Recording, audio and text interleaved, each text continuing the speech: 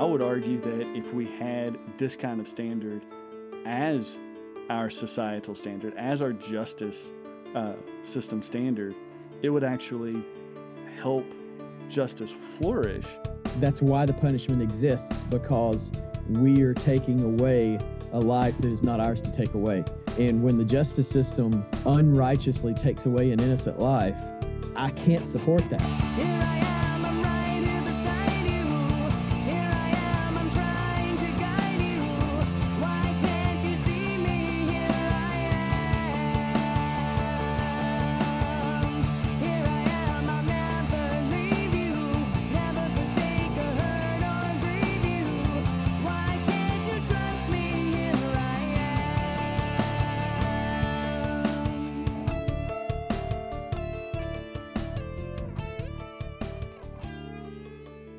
Well, hello again, and thank you for tuning in to the Aptcast, where iron sharpens iron, and then we poke each other with the pointy ends.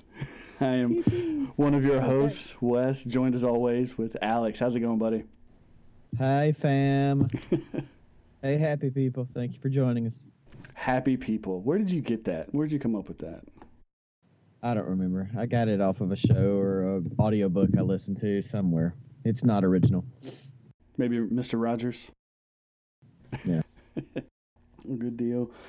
Sorry I was absent last week, but from what I heard, you pretty well nailed it with the Week in Review of Politics, Alex. Great episode last week. Thank you. With the debacle in Iowa and the State of the Union, and then after you recorded it, Trump finished the trifecta of win with an acquittal in the Senate. Well, what were your thoughts on that? Yeah, I don't know if it was a trifecta of win. Yes, he dominated in the Iowa Republican caucus, but there wasn't really a legitimate candidate opposing him in the Republican Iowa caucus. There was somebody, and I haven't found any evidence or proof of this, but there was somebody talking about him winning the Democrat caucus, and it may have just been a joke a bit regarding how terrible and appallingly disastrous the whole thing was, but somebody was actually talking about him getting votes in the Democratic caucus. That's hilarious. But the State of the Union address was, your typical politician self-patting of the back speech. It was masterful political theater. But yeah, the acquittal was definitely a nice topping of the week for him. Oh, God, but he then went on and ranted at the National Prayer Breakfast, which is supposed to be a non-political event, calling out Pelosi and the Democrats. And I was just like, really, dude? It's just not necessary. You won. Let it go. That's the most Trump thing that he could have done, isn't it? It's the most Trump thing he could have done. Oh, good. Well, if you enjoy this banter back and forth, you can catch us on Facebook, facebook.com/APT podcast, or online. Share the episodes there. Catch us on your favorite podcast catcher. And for those who have liked the page, we've got a few more likes. It's been 2 weeks, so they've kind of stacked up on us. We'd like to recognize the people who like us. Starting off with Niku Necula. Thank you, sir. Chris Ewan, Samantha Gallo, Adrian Luck, Courtney Mosley, John Metcalf, Joe Augusta, Dustin Armstrong, Greg Matthews, Michael Rohr, Scott Robertson, Stacy Boatwright, Brian Green, Andrew Wolf, and Robert Sims, or as the laymen call him, Bob Sims, everybody. So thank you guys for liking the show. Definitely like our page, leave a review. We'll read it out on a future episode, and share with your friends. So here we are again, Alex, getting ready for a topic that we've kind of had on deck for a while. It just so happens that after the two-part series we did on life, liberty, and protection, a friend of mine, also with the Layman's Cup podcast, Sean Lee, reached out and said, hey, after this, you guys should totally do the death penalty. And me and you have been talking about it for months, back and forth. Yeah. And I was like, you know what? Yeah, we spent 2 weeks talking about protecting life. That's next. Yeah, let's go ahead and talk about how the government takes life. I think that would be a good little thing. Sorry we weren't able to get it going last week, but technical issues have been resolved. That So- wonderful MacBook of yours. Well, it's got some age to it. You know, it's got character. It's a crap book. Forget the age. Oh, I guess Apple's not going to sponsor this show anytime soon. Yeah, all the Mac and Apple fanboys are going to be bashing on me now. That's fine. They've got me for the Apple. They've got you for the Android. They've got me for biblical soteriology and theology. They've got you for other stuff. It's so funny. Nah, I use Android phones because the file system is accessible like a computer, Yeah. not because I hate iOS. I do hate iOS, but that's not why I don't use it. I absolutely adore iOS in the iPad Pro. I use that like crazy for productivity when I don't need a laptop or a desktop. Yeah, it's got some really good intuitive user interface. Yeah, and the Apple Pencil Yeah. pen really makes it a nice interface. Let's jump into today's topic with the death penalty. Let's. And there is some disagreement among the co-host here, so our listeners can pick. Yeah. Now, how would you see the disagreement, Alex, from your perspective? I would see it more as a disagreement on our existing government's ability and authority to apply the death penalty over any disagreement on the core morals and biblical perspective behind our various positions. I think that's fair. Yeah, we both would agree that the Bible provides the authority for the death penalty, but I would see this as an application that would be relevant for even today's government, whereas you would see it as, in a way that our government now is so bad with the application. There's been so many instances of proven false guilt that's been laid upon people. There have been too many people who have been executed by the state wrongly, as such that would negate that authority to them. Would that be an accurate statement? Yes. Okay, and you're wrong. But so let's get into that. So let's start with the authority part of it. So and I think even to the application, I think it's fair to say that we can agree that nations that employ the death penalty are not perfect. So I think there's probably even a good bit of agreement on that point. But when it comes to the authority itself, so how would you see the failure of the current American government's application of the death penalty as eroding their authority to execute it? Yeah, so perfect example popped up on my timeline last week after our second attempt to record the show last week. And it was a story about a young boy, I think he was 12 or 13 years old, little black boy in the Carolinas back in the early 1900s. It's like 1912, 1920s, early 1930s. It was a long time ago. But someone was murdered and dumped near his home. And he was arrested. He was tried and convicted. And the entire process just absolutely ignored anything remotely related to due process. Yeah. He was a minor, obviously, by several years. His family was not allowed to be present when he was being interviewed. He was not allowed counsel during several hearings.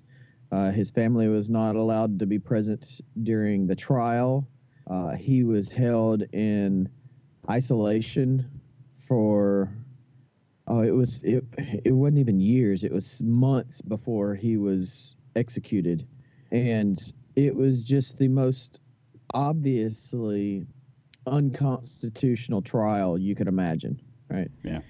And this is many, many decades after the Civil War is over, and black people are supposed to have rights just like anyone else. So, several decades later, I don't know how recent it was, may have been in the 90s, maybe more recent than that, a judge reviewed the case and dismissed it as him not having had anything remotely resembling a fair trial. Yeah. Right? Overturned his convention, post mortem. And that does him no good because he's been dead for 70 years, Yeah. 80 years, however long. But whether he was guilty or not, he had no fair trial. And the evidence, even considering the cultural attitude of the day, presumption of guilt for certain people, there was no evidence that he was guilty of the crime other than the fact that the person was dead, in the woods quarter mile from his house. There was evidence came up later that another person had killed the individual and dumped him there. There's all kinds of cultural and social justice accusations that it was to blame a black person, but it was just dumping him there to frame someone else for the murder so that they could get away with it, right? It didn't, there's no evidence it really had anything to do with ethnicity of the person who was being blamed, so the other person could get away with it. But the case itself is a perfect example of how our justice system is very, I don't really know how to put it. It's very not immoral. It's not just. It's kind of ironic to call it a justice system because a rich person can get off with murder. Ted Kennedy was drunk, wrecked a car, and left the woman in his car to drown while he went off and sobered up. And there was never anything that happened to him, right? And I know people will call this a conspiracy theory, but the Clintons have a trail of bodies in the 50s long behind their political lives. One of them was a person people have attested was going to be a witness against them for corruption, who committed suicide by 2 shots to the back of the head.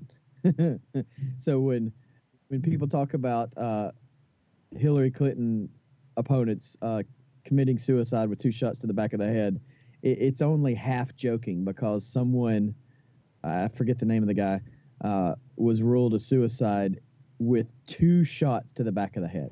Oh yeah, happens all the time. Not really sure how that's possible, right? So, and that's just extreme cases, right?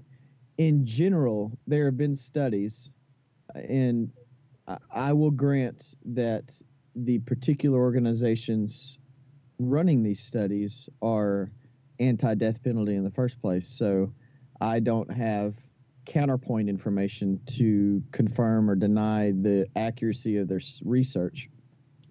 But there are pretty well accepted studies that show as many as 1 in 25 people convicted of capital crimes and executed by the state are innocent.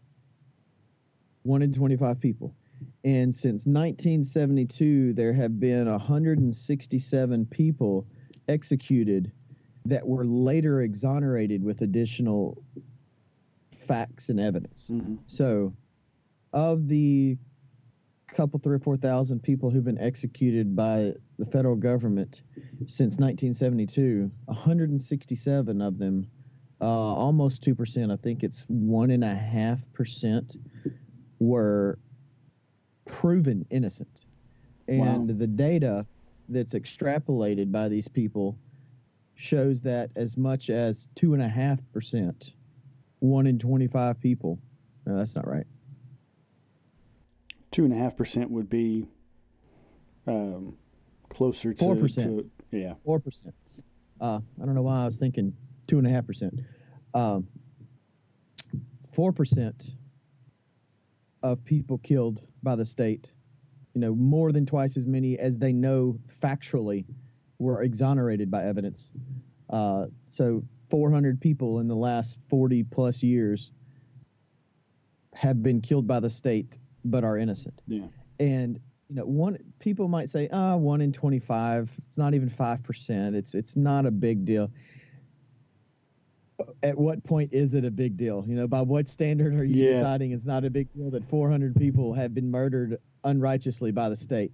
So whereas I think, and we'll get into this more later in the podcast, but whereas I think we would both agree that the government has the authority biblically and morally to punish crime worthy of the death penalty with capital punishment, I see too many flaws in our system to support our government applying the death penalty. I think that's a fair on top argument. of the fact that our legal review system, the number of appeals a person can have in their lifetime, make death penalty conviction as much as, I think it's 2.5. It may be 20 times. I think it's 2.5 times more expensive than giving them life without the possibility of parole and them still going through all the review process, the appeals process for that.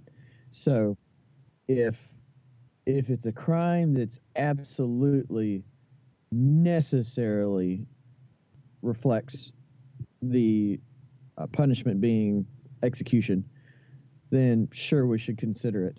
But a single murder, especially a murder whose conviction is based on circumstantial evidence and questionable evidence and hearsay or verbal evidence with no hard facts proving it, there's too much historical proof in our justice system that innocent people are put to death for crimes that they actually didn't commit. So it's a fun fact of our legal justice system that people are put in jail and killed for crimes they didn't commit. And that's on top of the overall justice system's propensity for cultural and ethnic misrepresentation in convictions and incarceration rates. Yeah. Which, that's not really part of the topic, but the fact that, and this is kind of tangential to my point, the fact that blacks represent exponentially more people convicted of drug-related crimes and incarcerated for drug-related crimes and have, on average, longer incarceration periods than other ethnicities, while white people use drugs more than they do, at a higher percentage rate relative to the population of each. Facts like that just reinforce my idea that our government should not be responsible for applying a death penalty for crimes. It doesn't have the moral authority. It doesn't have the legal consistency, the consistent application of justice regardless of ethnicity, wealth, power of the person. Yeah. I just don't trust them to apply it evenly. And if they're not going to apply it evenly, I don't think they should apply it at all. Okay. So let's talk about that 4% number. Since 1970, you said? Since 1972. Since 72. So since then, we've seen an explosion in the progress in areas like forensic discovery, right? Using DNA evidence and the like to help either affirm or overturn such convictions.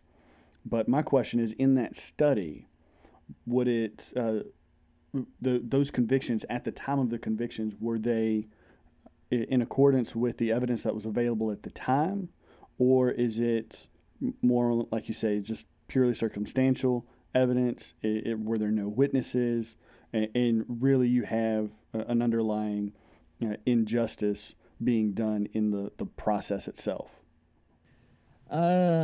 It's kind of a mix. So the legal system only has to apply reasonableness of their guilt, right? Right. Beyond a reasonable doubt, did they commit the crime?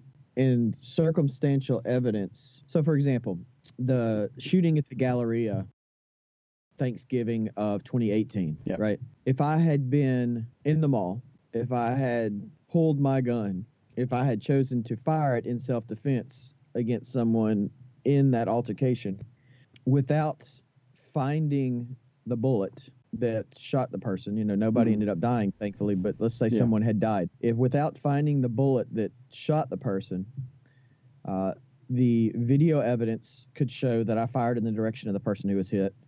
If a medical examiner determines that it was a 9mm bullet, hollow point bullet that killed the person, Right. and I'm using 9mm hollow points in my gun, they don't find the bullet that actually killed the person with blood on the casing or whatnot, Sure. I could be convicted of a crime someone else committed, right? Even with modern technology. So circumstantial evidence is more than enough to convict a person, okay? Even by the technological advancements of today's world. Now, the likelihood of the scenario I just described is almost none. Yep. Right? They would search for that bullet until they found it. There's almost no possibility whatsoever that they would not find the bullet. But let's say they didn't. Right. All right, I'm there. I fired. I could be convicted of manslaughter or homicide or whatever within the rules of Alabama law Mm-hmm. for killing someone if they determine my bullet's the person that killed someone and not the guilty person who was part of the original altercation. That kind of valid but only circumstantial evidence is what was used to convict most of the people who were convicted. Okay. And some of them, it was a cultural lack of effort to dig deeper. It was obviously this person, they got in a fight with the person, and later the person was found shot dead, and they had a gun that matched the caliber the person was shot with, right? Yeah. So other cases, it was genetic testing and things of that nature, but not in all cases, right? Some of them, it was just presumed they had the right person, so they stopped investigating and searching to confirmation bias kind of thing. Same thing you have in the scientific fields of study, where you find a result that fits the evidence, and you decide to stop looking instead of trying to prove a null hypothesis that something else is actually what's going on. So in your example of the Galleria shooting, all of that would be seeing that you have a 9mm hollow point round, but not looking at everybody else who was there who fired a shot to see what their calibers were to compare it and their angle of trajectory in relation to the victim. Well, even so, for most of the cases of false guilt verdicts, yes, that would be the case. But what I was describing could even be with modern technology, with multiple camera angles, Mm-hmm. someone determining my shot was actually more likely to hit the person than the shot of the person who actually shot them on purpose, right? Yeah. So mine was a little more specific than that, but yeah, that would be it. So if they see the video evidence of me shooting in the direction of someone who got shot and killed, and I was shooting at the person who was shooting them, it just happened to be lined up so that I was shooting in the general direction of the other person. Right. And there's not an angle to show they were, 10 or 15 degrees off of my shot angle instead of me shooting them. And there's no video to show the other person shooting. That's the kind of scenario where you have the circumstantial evidence that reaches convictions of these people. But that's a very analogy heavy representation of these, right? Sure, That's not sure. what happened in all these cases. But some of them, later genetic testing found that, people who were convicted of rapes and murders were not the people who raped them. So obviously they weren't likely. The fact that they weren't the one that raped them makes their conviction easily overturnable. But Yeah, I was kind of coming from a perspective of establishing that, or at least hoping to establish that different societies have different abilities to prove guilt, right? So technology over the last 50 years has certainly improved in ballistics, in DNA testing, and the like, so that, in the 60s, right, there wasn't the resources that we have today. Now, granted, even by today's technology, or even with today's technology, it's still not a guarantee, but it was even less of a guarantee before today's technology. And if we move further and further back, this is ultimately where I was going to go, and kind of pressing you for some consistency here. How effective or just do you think the Roman system was back in, I don't know, the time that Paul wrote? Not at all. Okay. Not at all. Relative to us, if so, there. I mean, take Jesus for example, right? Yeah. It was based on eyewitness testimony, no physical evidence whatsoever, and the admission or denial of the person being accused of being guilty. And not even Jesus' death. Take the adulterous woman, right? Right. The Pharisees brought her before Jesus, wanting him to convict her of adultery so they could stone her and catch him, being ungodly and sinful. Mm-hmm. And one thing that's often missed in that particular parable, or that particular scene, is that if they caught her in the act, her partner was guilty of adultery too, and would be there with her being stoned. Right? It Should have wouldn't be been, yeah. just her. Yeah. So, and that kind of thing was not uncommon then, like it was not uncommon in early American colonial times with adulterers. Right. So we are far more capable of applying our laws now than they were back then. And even then, the authority was given to the state to convict and apply justice. But even then, there were caveats in the approval, right? Sure. Paul never contradicted, Jesus never contradicted Old Testament authority to apply capital punishment for crimes worthy of capital punishment.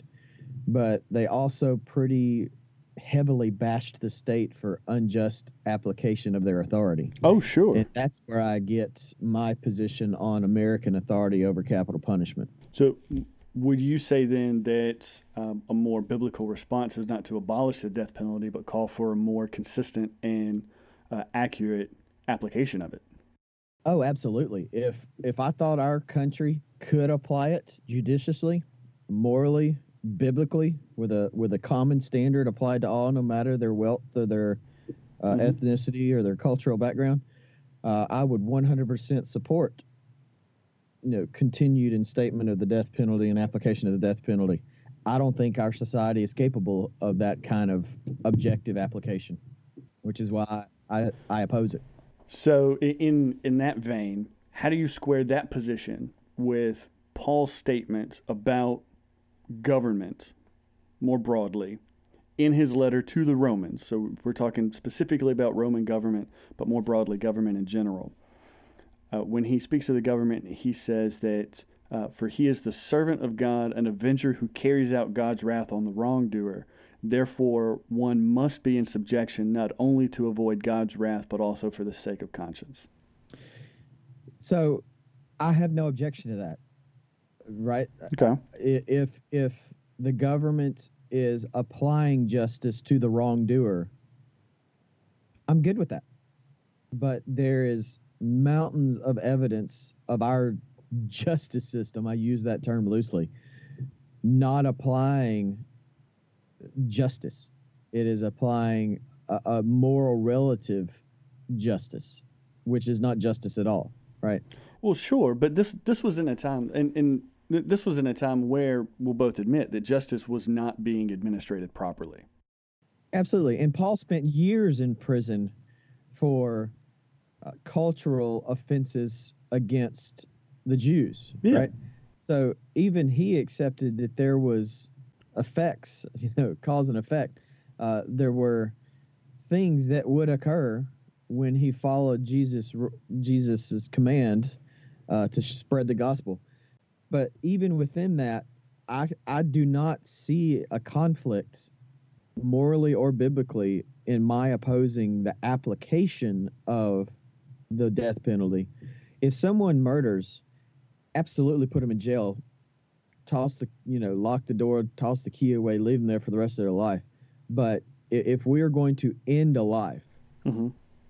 it better be biblically proven, right? Okay. Not come back later and find out, oh no, the person was innocent and we just misapplied the rule of law. So, for example, one of the cases, a man named Cameron Willingham in Texas was convicted of arson in 1992, executed in 2004. Mm-hmm. Several national arson experts have concluded the original investigation of Williams' case was flawed, and it was totally possible that the fire was accidental, not caused intentionally by anyone, much less by him. Mm-hmm. And one of those experts was actually quoted saying, "There's nothing to suggest any reasonable arson investigator that this was an arson fire. It was just a fire." And then another person said, "It made me sick to think this guy was executed based on this investigation. They executed this guy and they've just got no idea, at least not scientifically, if he set the fire or if the fire was even intentionally set."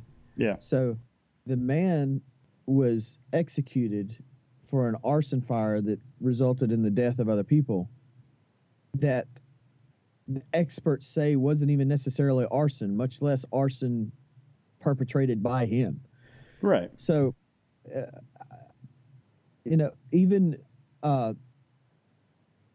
Paul was released when he was falsely accused and brought before the Roman government Mm-hmm. when there was no reason for him to be imprisoned, right? But he also didn't he also not subject himself to that unjust imprisonment.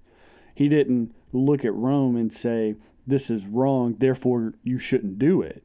He subjected himself to that injustice, knowing that it was an injustice. Oh, if someone is convicted wrongly, but is convicted, follow the legal system, right? Okay.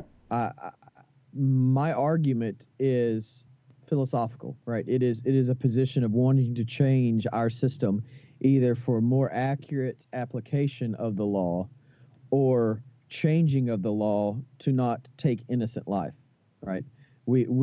Our court system is so dependent on strictly following rules and regulations and precedent that it doesn't have the people at the top making those decisions don't have the freedom of thought to recognize something is unjust, something doesn't make sense, and apply common sense over the law, because the law is as flawed as any other human creation, right? Or the civil and criminal law of the United States, not the law of God. Right. The law is as flawed as any other human creation. So if a person cannot apply their own reasonable logic and say, this just doesn't make sense, it doesn't matter what the law says, I don't trust that system, right? And I'm going to oppose it. Now, if it was applied to me, I may speak up in opposition to it, but I'm going to sit. I mean, Paul did not sit calmly and refute the charges against him, right? Sure. He refuted the charges against him. He just submitted to the state and accepted from the state that they had the authority over him. So there's a difference here between how you're positioning the scenario and what I'm actually saying. I wholly agree with Paul's attitude of submission to the state's authority, but I wholly agree with his proclaiming his innocence of any actual wrongdoing. Sure. And I think that our state is so big with such a large machine of the legal system that it should not have authority to kill someone, preferably at all. But if they're going to have it, it better be a whole lot stricter standard of evidence to apply a death penalty than what we have had over the last 4 or 5 decades, Okay. or in longer. So we've talked a little bit about the authority issue, but you've brought up a really good point about the standard of guilt. And if we look in, for example, Deuteronomy 19, and let's stop for a second. I think it'd be fair to say that I'm probably a bit more of a theonomist than you are as far as applying biblical law in society. Would you say that's accurate? In the real world, yes. Okay. In a theoretical perfect world, I'd be right there with you. Right. Okay. I look at the real world and understand that a theonomy is not going to result in a government that we would approve of. It's going to slide into the autocratic, authoritarian stuff we see resulting from the Constitution that was supposed to prevent that. So, yes, real world application, I would say you are much more of a theonomist than I am. Theoretical, best case scenario, I would be right there with you. But since we don't have the fantasy land perfect world yet until Christ's kingdom on earth, since we don't have that, I prefer to stick to what we do have, and that is constitutional standards. Okay. All right. Applying moral law within the constitutional framework. Okay. So we'll get to the constitutional application here in a second, but if we look in Deuteronomy chapter 19, Moses says clearly, a single witness shall not suffice against a person for any crime or for any wrong in connection with any offense he has committed. Only on the evidence of two witnesses or of 3 witnesses shall the charge be established. Period. Yep. So we're talking 2, maybe 3 independent lines of testimony, right? So Yep. to use your example, if the camera actually sees you fire the gun and sees the other person get hit, that would count as a witness. Or Yes. a person who steps forward and says, I saw Alex shoot this person and they died. That kind of thing. So we're talking about that type of scenario. That's all that's required biblically is Correct. two or 3 witnesses coming forward and testifying to guilt. Correct. The caveat there is that first witness, the technology exists to prove from that witness's perspective, the facts, the science, the data, that I did not commit the crime, right? Mhm. The capability is there. That the capability was not utilized completely. Yeah. If it is because of the inability to apply it completely, then it's a coin toss as to whether it's reasonable to apply that witness or should it abstain. Mm-hmm. I look at it as, a lie of omission, right? If a person was giving testimony, did they see it? Did they know it happened? Or did they just conclude, did they extrapolate that something happened based on the partial information they have, right? Right. This person was there at their house. I heard them yelling. I heard a gunshot. They murdered the person.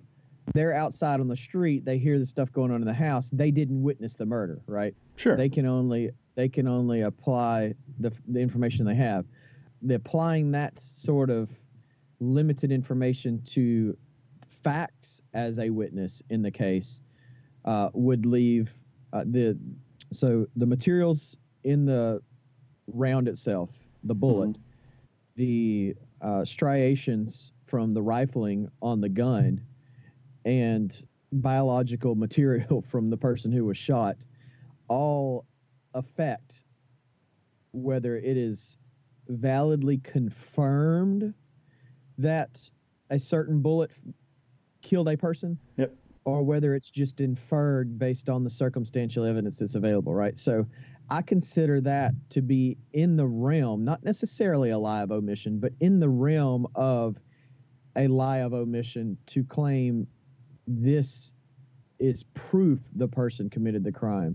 So yeah, if it is proven the person committed the crime with the data, Yeah, that is a and witness. yeah, Right. and I'm reading this is to say that a witness is connecting the dots between the accused and the crime, not you've got A to F and the witness says, well, I can connect A to B to C. Yeah. And then somebody else comes forward and, well, I can connect C to D to E, and then a third witness comes forward and connects E to F. I'm talking Yeah. completely all the way through. Yeah. So in that case, the evidence would be a witness, right? Right. But that arson case in Texas I was describing from 1992, the technology at the time did not support A to B to C. And they used it as A to B to C as the witness to convict him and execute him. Right.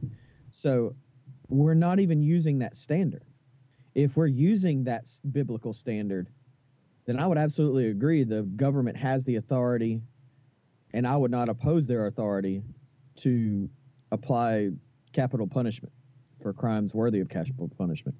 I'm saying our system is flawed and is not being applied that way. There's too much adherence to the standards in the court and not reasonable logic. Oh, I wholeheartedly agree that it's not being applied properly, and we see that, like you pointed out, not just in the application of the death penalty, but also in due process itself being neglected.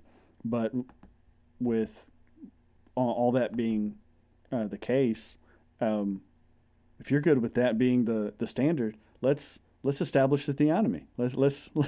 Let's put that as the standard, because, and I think this is really interesting too. Moses continues when it comes to false witnesses, and this is something that we have to contend with, especially in situations either of heinous crimes, and that where the death penalty may be considered. If a malicious witness arises to accuse a person of wrongdoing, then both parties to the dispute shall appear before the Lord, before the priests and the judges who are in office in those days. In our case, it would be before the courts, right? Because we don't have priests in the government. The judges shall inquire diligently, and if the witness is a false witness, and is accused as his brother falsely, then you shall do to him as he had meant to do to his brother. So shall you purge the evil from your midst. And that's a long way of saying, if you're a false witness and you do it intentionally so, and it's found out that you're false, then instead of the death penalty going to who you accused, it's actually going to you, because that's what would have happened had that person been convicted. So if that neighbor, for example, comes up and says, I saw the murder, it happened, and then come to find out, oh no, you didn't actually see it happen, that's a false accusation. That's a false witness. Right. So I would argue that if we had this kind of standard as our societal standard, as our justice system standard, it would actually help justice flourish, in that it would minimize false accusations. And not just when it comes to capital punishment, but on down when it comes to financial reinstatement, right? If you falsely accuse somebody, and there's a financial penalty associated with it, you pay it and not them. Right, so it has a trickle-down effect across the board, and specifically in cases of capital punishment. Think of the numerous people throughout the decades that have been falsely accused of something like rape. Right, now, rape in our society doesn't come with the death penalty. I think I would lean more towards the Bible and say that if you're convicted of rape, you should get the death penalty. And I think we may have some disagreement there as well. But can you imagine the instances of rape accusations if the accuser were to consider, if this is a false accusation and I'm found out, I'm the one who gets the punishment, not them. Mm-hmm. You see what I mean? Yeah, I think it's a valid argument. I see flaws in the application of it because our justice system is inconsistent, right? You have plea deals where the courts, now, granted, you're talking about a theoretical theonomy where we're using the biblical standard, not the U.S. court system. Right. Where unless we abolish the Constitution and go to a full-fledged theonomy with a leader, whatever you want to call that leader, ordained in the name of Christ, we still have to apply the laws we do have on the books. And with the laws we do have on the books, it's too easy to plea deal out to a much lesser conviction when it is admitted the person committed the heinous crime, whether it's murder, arson, Yeah. rape, whatever. It is known the person committed it, but there is evidence that would make it difficult to convict in trial. So they're plea dealed out, or there's a huge backlog and it's a first offense and they're plea dealed out. There's just so much inconsistent application of the law within our current system. I don't think we should be giving our government the authority to apply death, right?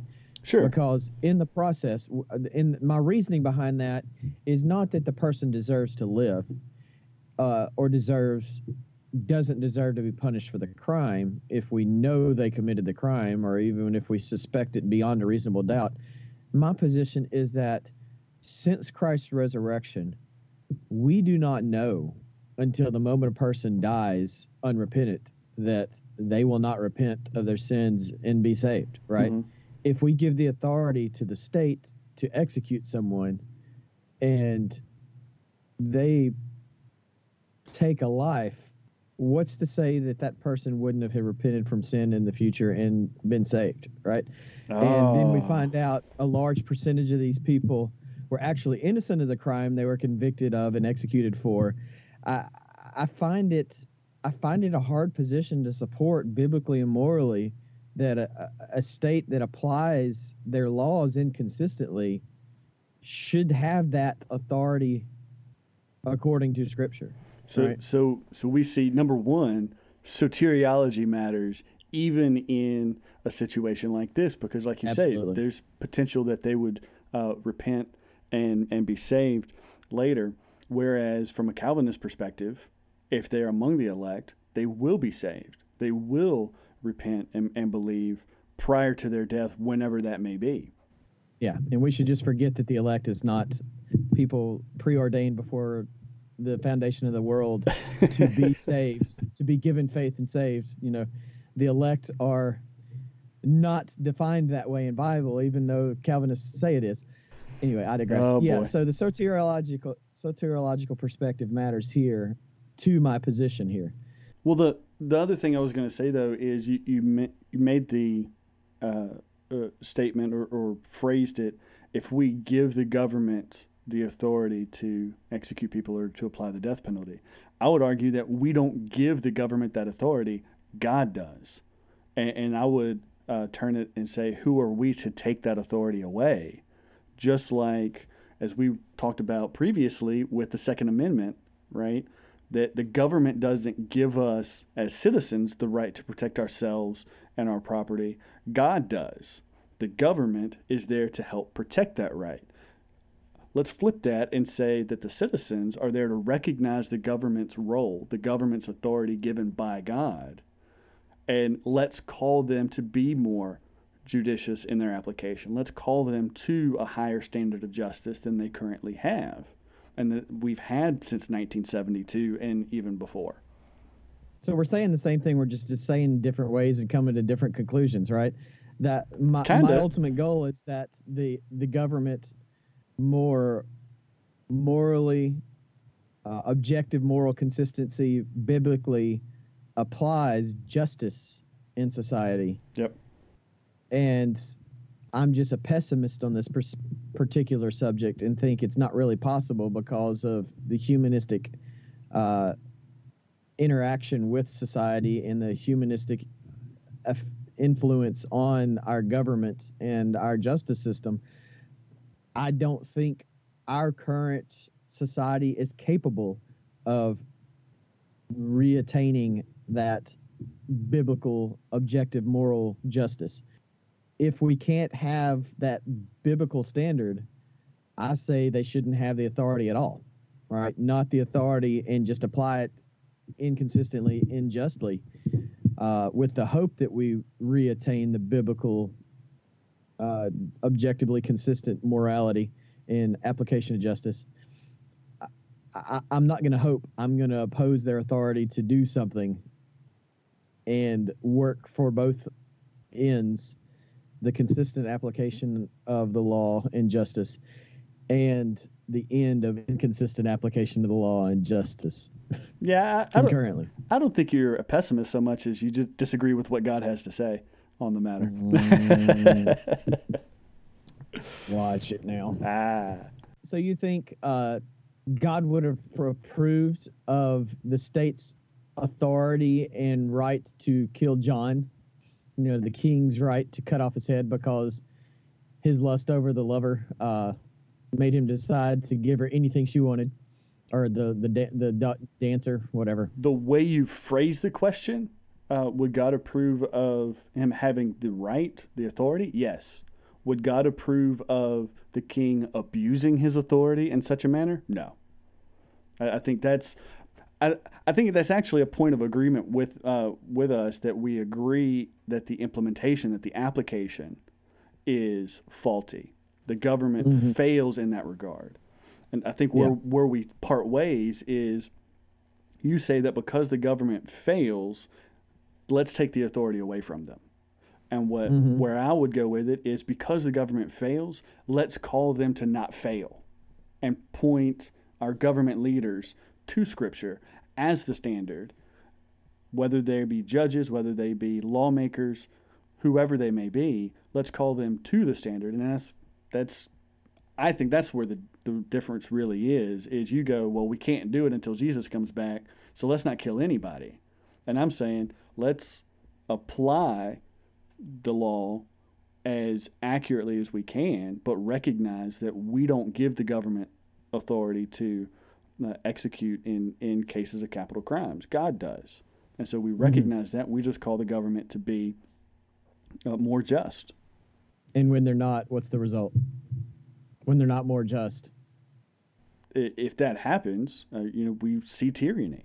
We definitely see that, and God will judge them. So we should not oppose tyranny in self-defense of innocence. No, we should oppose tyranny, absolutely. But I would not say that in a proper or a biblical application of opposing tyranny in this case, I would not say that would include stripping capital punishment from governmental authority. Because think of it this way. Suppose, you made the argument earlier, right? Suppose somebody is convicted of murder, but because we don't have the death penalty anymore, they get life in prison. It's less expensive, right? As you said, for the state itself, and they live out their days in a prison cell, in a jail community, right? However long that may be. Who pays for that? The taxpayer. Just like the taxpayers. taxpayer pays for all the higher costs of their defense in appeals of capital punishment.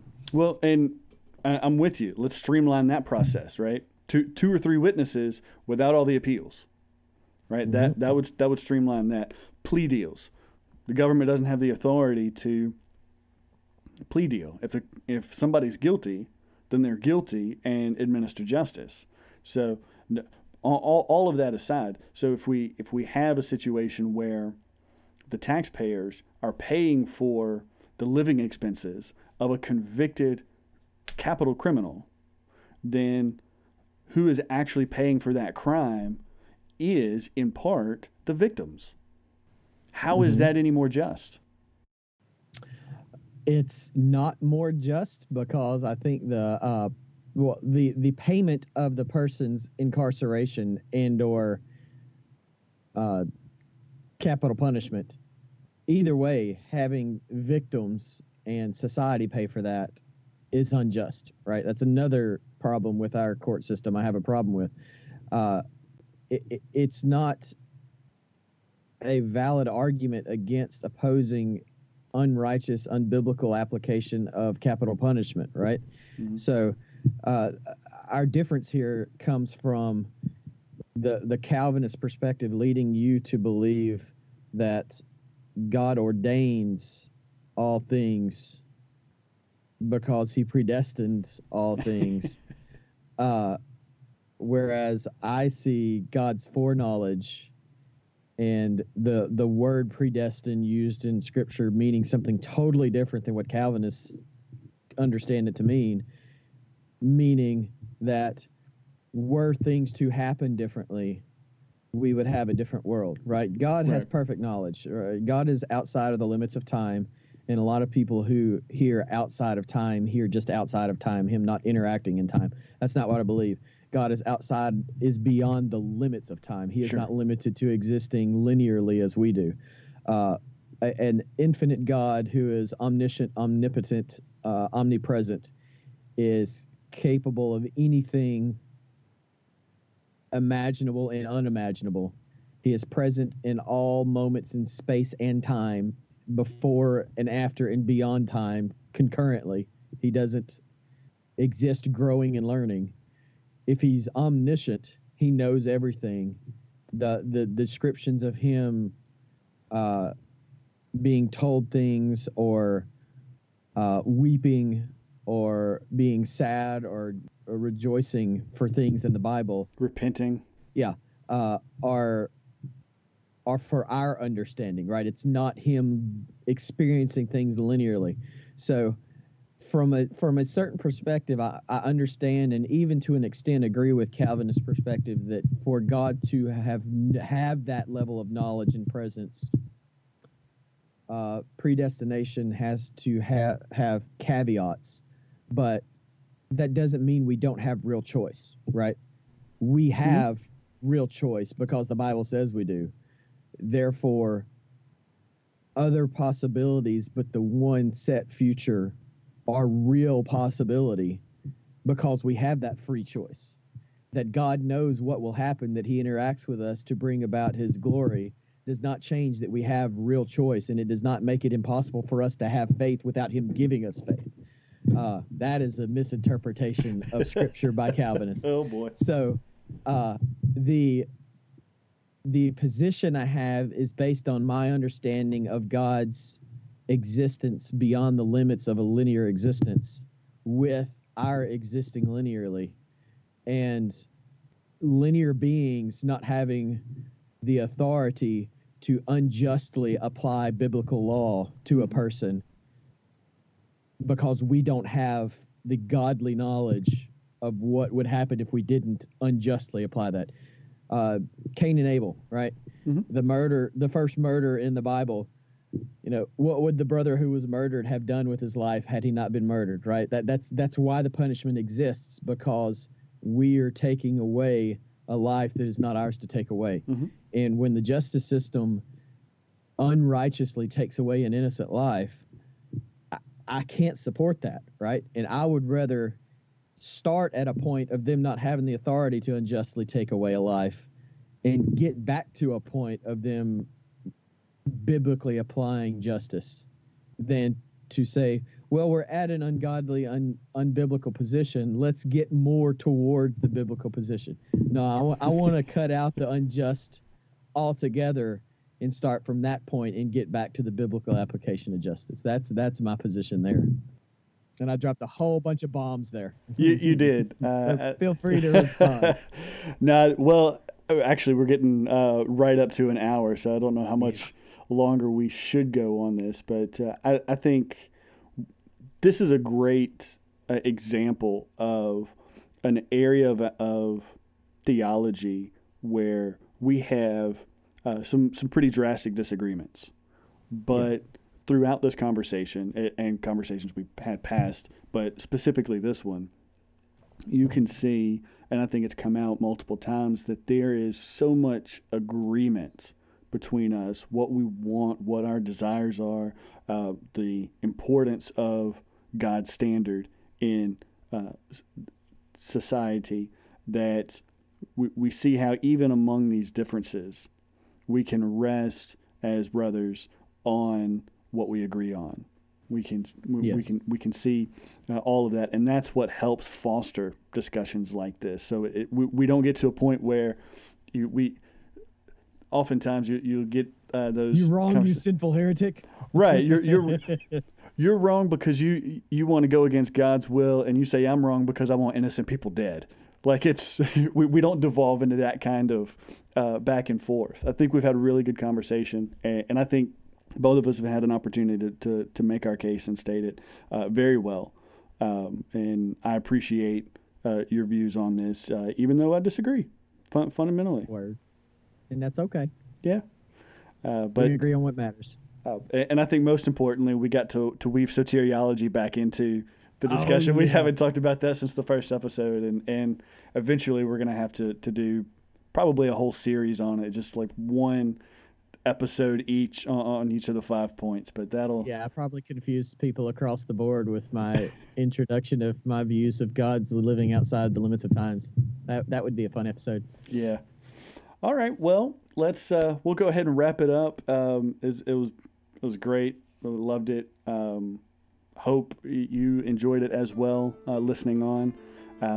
Once again, facebook.com/APT podcast. Like, share, and subscribe. And until next time, see you. Peace.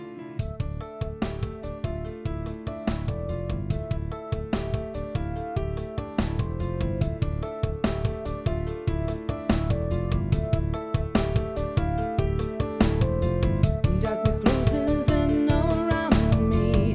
I am looking for your light. Hopelessness seems never ending. Evil everywhere tonight. Where is my God?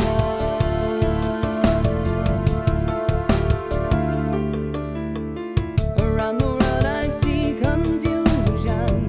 So much pain just fills the air. Brokenness is all around me. All I hear are cries of despair. Where is my God?